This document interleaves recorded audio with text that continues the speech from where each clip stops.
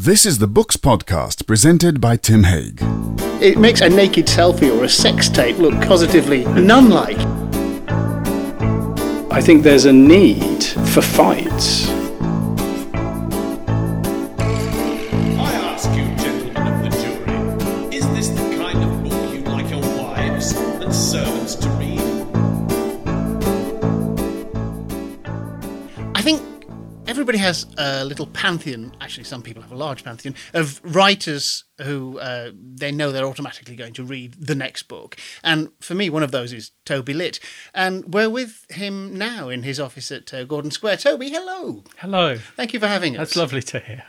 Now, I actually haven't read your latest novel, which is Notes for a Young Gentleman. But what I have read is your other new book, which is called Wrestliana. And that's not a novel at all, is it? No, it is sort of my autobiography, but through other people. Well, it's sort of quite a lot of books, isn't it? I mean, typically of Toby Litt, it's not going to be just one kind of book. It's about 5 different books. No, there was a definite stage in writing it where I thought, where will this book be in the bookshop? I need to focus on where it could possibly be to sort of clarify what it is. And I ended up thinking, well, sport memoir, but memoir of someone who didn't really do sport at any kind of level. But I thought it was, and I think it's ended up as sort of non-fiction memoir, something like that. But it helped. That's where it has to be. But it helped to think of it as a sports book, because I wanted, because of the title and Wrestliana and because of the subject, I wanted someone who picked it up in hopes of reading about the sport wouldn't be too cheesed off by the amount of me and my dad and my ancestor that they got. Well, the ancestor's probably the way into the book, into the story of the book. And you had an ancestor called William Litt, who was a wrestler. Now, we're not talking about these chaps on the television. We're talking about Westmoreland and Cumberland, or is it Cumberland? Cumberland, Westmoreland, yeah. Wrestling, yeah. Which is a different animal. So, tell me about that, and how did you come to get that interested in William Litt? So, as it says in the book, I announced to my parents that I wanted to be a writer. After secretly, writing away in my bedroom for several years and then deciding I couldn't work in an office and all those kind of things. Welcome to my office. And at that point, my dad mentioned William Litt because we had a copy of this book in the house that William Litt had written called Henry and Mary. And this was sort of physical evidence that someone in the bloodline, someone in the family had been a writer. It was a long, long way back, for me anyway. It's great-great-great-grandfather. And I wasn't hugely interested in history at that point, or family history. But we didn't have Wrestliana. We didn't have the wrestling book. He wrote 2 books. He wrote 2 books. And the other one was more significant in a lot of Much ways. more significant. And was also called, like yours, Wrestliana, because in fact, it's a sort of ancestral thing. It's like a family name you've borrowed. Yeah. And I have to say, that did strike me, because I thought, when I first heard the name, I thought it's an odd sort of a name for a book, and not a desperately good title. Well, no, I think I could have gone for like Wrestling with the Past or something like that, which would also have been not a good title. But it one of the things about the title is that it's accepting that I'm following in his footsteps, and the other is that it's a bit of it's a word you have to wrestle with to say, and it's Googleable as only us. It's like the family word. If I called it something to do with wrestling or something to do with the north of England and that, it would have been much more public, or much more sort of everyone owns it. Whereas the thing about the William Litt was that he was the family writer. Before I came along, he was the family writer. what he meant by Wrestliana was things pertaining to wrestling. I mean, like Victoriana. It's that construction. Absolutely, isn't it? yeah. And he was, I think it's fair to say, more successfully a wrestler than a writer. Yes, yeah. He was famous as a wrestler, and then he had an afterlife as a writer. And the wrestling up in Carlisle could have had 30,000 people there, because they'd be there for the horse racing. But the wrestling would take place in the middle of that, and everyone would be looking at it. You know, there wouldn't be a horse race on at the same time. And a lot of people went for it. It really was the popular sport. And for various reasons, that the other sports were hill running and football. Now, football not on the pitch, football like mad men running between villages, punching one another. So none of those... A bit like Fulham. Neither of those have a vantage point. So you can't become known doing it. Whereas wrestling is very, very focused, and you can get very close. This kind of wrestling is the CNW wrestling. Yeah. Shall I tell you just because it's not at all like on the telly wrestling. And on the telly wrestling, particularly from the 70s, is when you say wrestling, it owns it now. So Cumberland Westmoreland wrestling is this sort of very, very small adjunct of that, where you start without messing around. You're already holding on to your opponent. You've got your arms bound behind their back, over and under shoulders in a sort of knot. And as soon as the referee says wrestle, the bout starts, and it can be over in half a second if someone just does a buttock, throws someone over. Buttock being the technical term here. Buttock being the technical term, the full buttock. And the fact is that that is completely unshow business, because there's no strutting and there's no narrative in the sense of the heel. The heel is the figure in the TV wrestling where that person is a baddie that the audience starts to boo and all that. What you get instead is a competition where it's a knockout, and you'll watch the first rounds, and even if you just turned up at some sort of country fair and you have no idea about this, if you stay there for half an hour, you'll watch A versus B and then C versus D, and then you'll get A versus D, and you'll have some kind of form, and you'll look at them and you think, well, he was a big chap, but he in that second bout, he had a bit of skill. So, and then you'll think, oh, they win. So it sort of intensifies each round. You got really into this, didn't you? It's really fantastic. I mean, I know from the book, you tell us that when you were a kid, then there was wrestling on television, and it was giant haystacks and Big Daddy. For me, I'm a couple of years older than you. For me, it was Les Kellett and Mick McManus and Kendo Nagasaki. Which the old ladies on World of Sport used to love it on a Saturday afternoon. They did. And I think that was a very strong kind of form of, like Roland Barthes wrote the essay, it's about wrestling. It's a form of storytelling. It's narrative. And in a sense, it's not surprising that it overtook, a couple of blokes, so essentially in their undies in a field trying to throw one another over. But that's where the wrestling, this particular kind of wrestling, Cumberland Westmoreland, started, just as a sort of what I think it was a sort of what do you do after the harvest's in, Well, I said it was several kinds of books. We know it's you tell the story in some detail of William Litt, and that's actually quite interesting. We'll go back to him. You tell us a lot about Cumberland and Westmoreland wrestling. It's also about your relationship with your ancestry and your sort of place in the family. There's quite a lot about your dad. Yeah. Except you called him your father.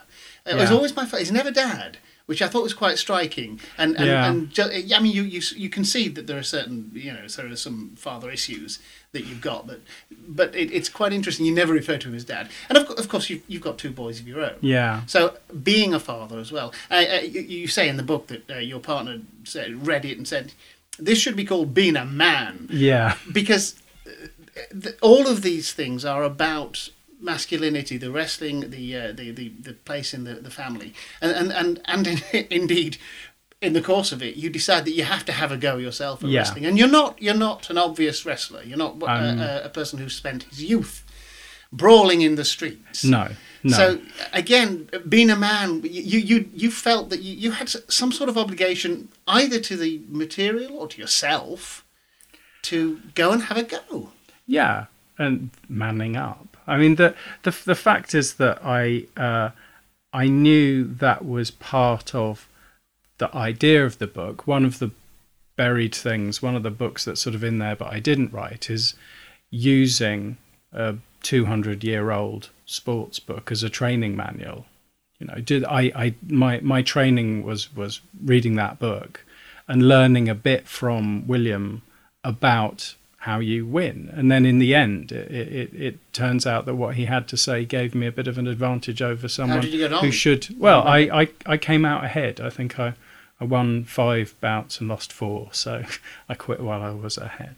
But I didn't do it on the grass in the kind of high summer, which would have been risking serious injury. I did it when we get to that chapter where you're doing it, you don't start the chapter with great ambition. You start it with a catalogue of the injuries you can visualise. Yeah. It's not really a sport for somebody with an imagination. No, and I really was praying that my spine wouldn't be crocked. I mean, but like most people who are writers or sit at a desk all the time, back hurts like hell most of the time. And I thought if I prang it, I could be out for 6 months.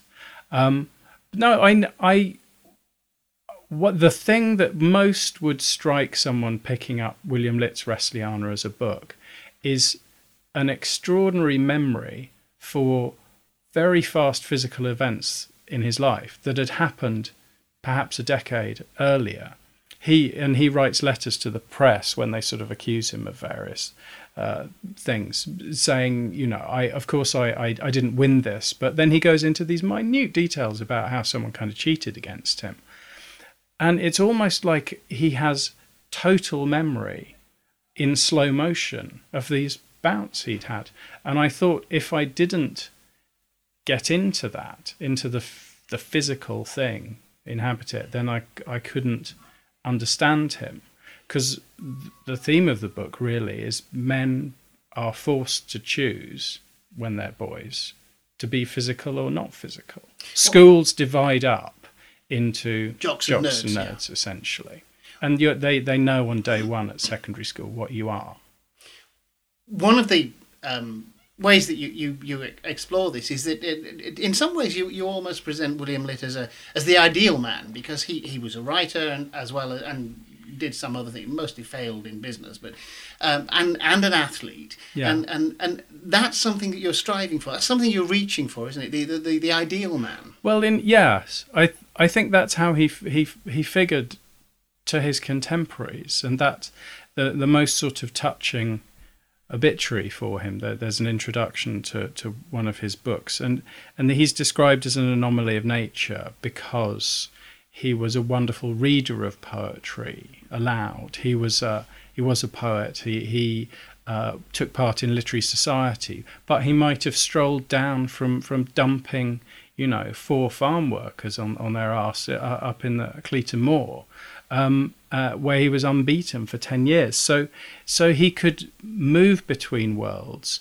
but do well in both worlds. And it seems to me that my chance to do that, I missed it a long time ago, my chance to be balanced, because I had to hyper-specialise and think I essentially need to sit at the desk, screw my back up, ruin my eyes by staring at a screen or the page, and because that's what being a writer is. And get your 10,000 hours. And get your yeah, exactly. And I did a lot of the books are up here. I did a lot of reading about 10,000 hours, and I sort of went round the houses about it, because I think it's got a lot of truth to it. I'm sure I didn't really write anything that was much cop until I'd done 10,000 hours.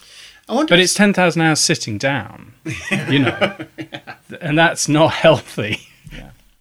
I itemised some of the kinds of books it is. It's yet others as well. It's a book about writing the book as well. You take us through a lot of your thought processes, a lot of the things you did and read and places you went in order to be able to write the book, which always seems to me a terribly risky. It's a risky strategy. thing. Yeah. It's a bit, I mean, it makes a naked selfie or a sex tape look positively Decent.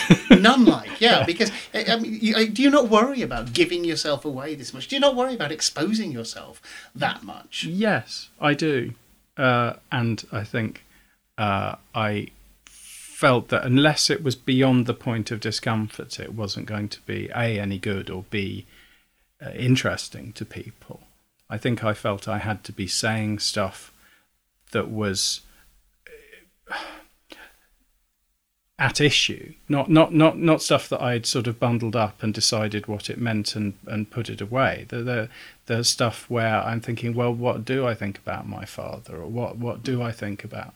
He's still with us. He's still alive. Yes, yeah. I was. There's a lovely moment you say because he's getting old. It now takes him a paragraph to get out of a chair instead of a line, which is what it used to do. Yes, he's getting up to half a chapter now, and with me as a footnote to help him up.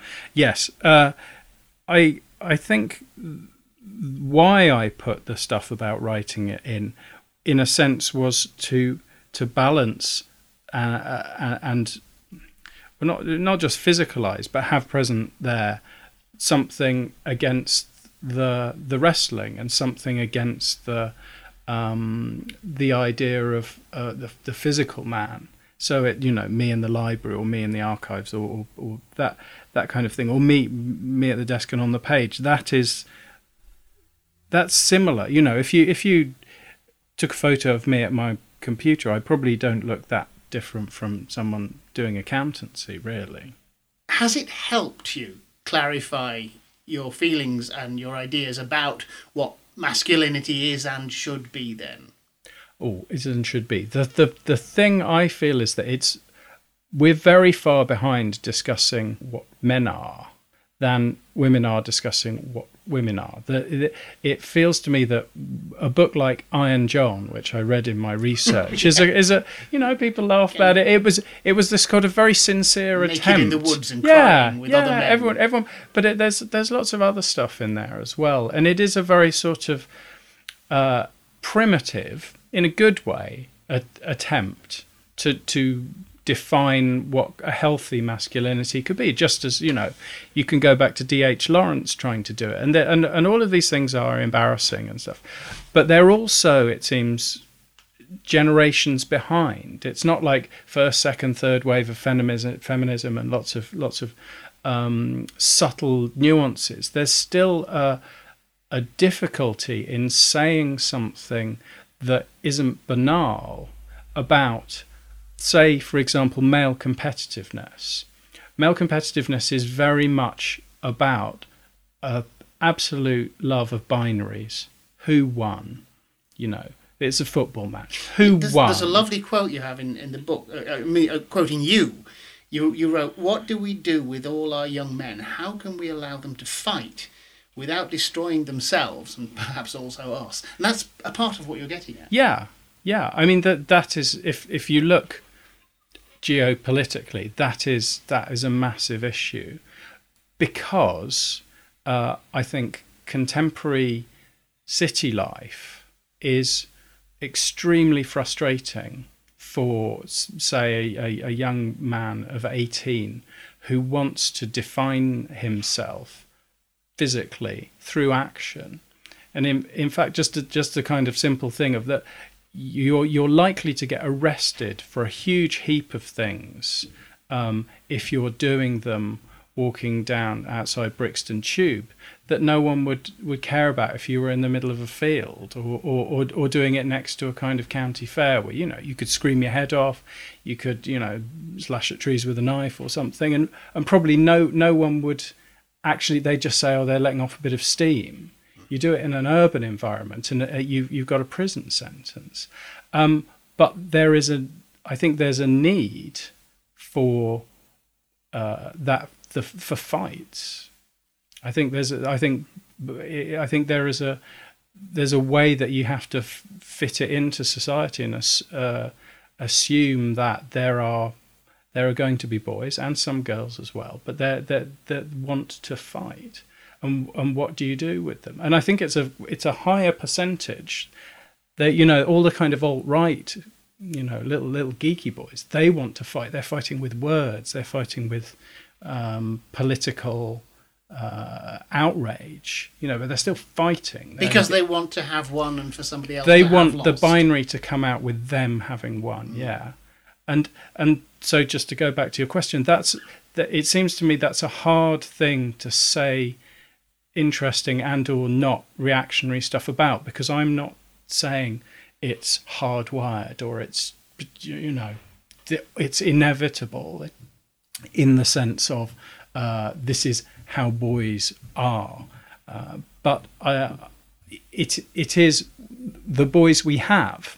This is how they seem to me. To the thing that they lack is a wild place. And it's perfectly clear that a lot of people are looking for an identity. It's not like some perverse instinct that they're bringing in from outside. There's a sense that they need. Yeah, and that what I tried to offer in the book through this sort of, for most people, really obscure form of wrestling is a healthy form of fighting where there's a winner, there's a loser. All the energy has gone into it, but no one's going to come away with an eye that's hanging out on their cheek or slashed with a knife. The two guys who've wrestled, they can shake hands and walk away, and everyone around the ring will know, oh yes, he won, and it's decided and it's over. If it has to go underground and go into denying this or it not happening, then I think you will get violence that's much worse and is taken out on other people. It's taken out on women. It's taken out on children. Toby, Wrestliana is a really engaging book. It's published by Galley Beggar, and it's I'm going to say £10, but I think you're going to correct me and say it's $9.99. Even more of a bargain. Yes, if I could make it $9.98, I would. Toby Litt, thank you very much. Thank you. That was the Books Podcast with Tim Haig. The Books Podcast is produced by Green Shoot. You can find out more at www.green-shoot.com, and Tim can be contacted on tim@green-shoot.com.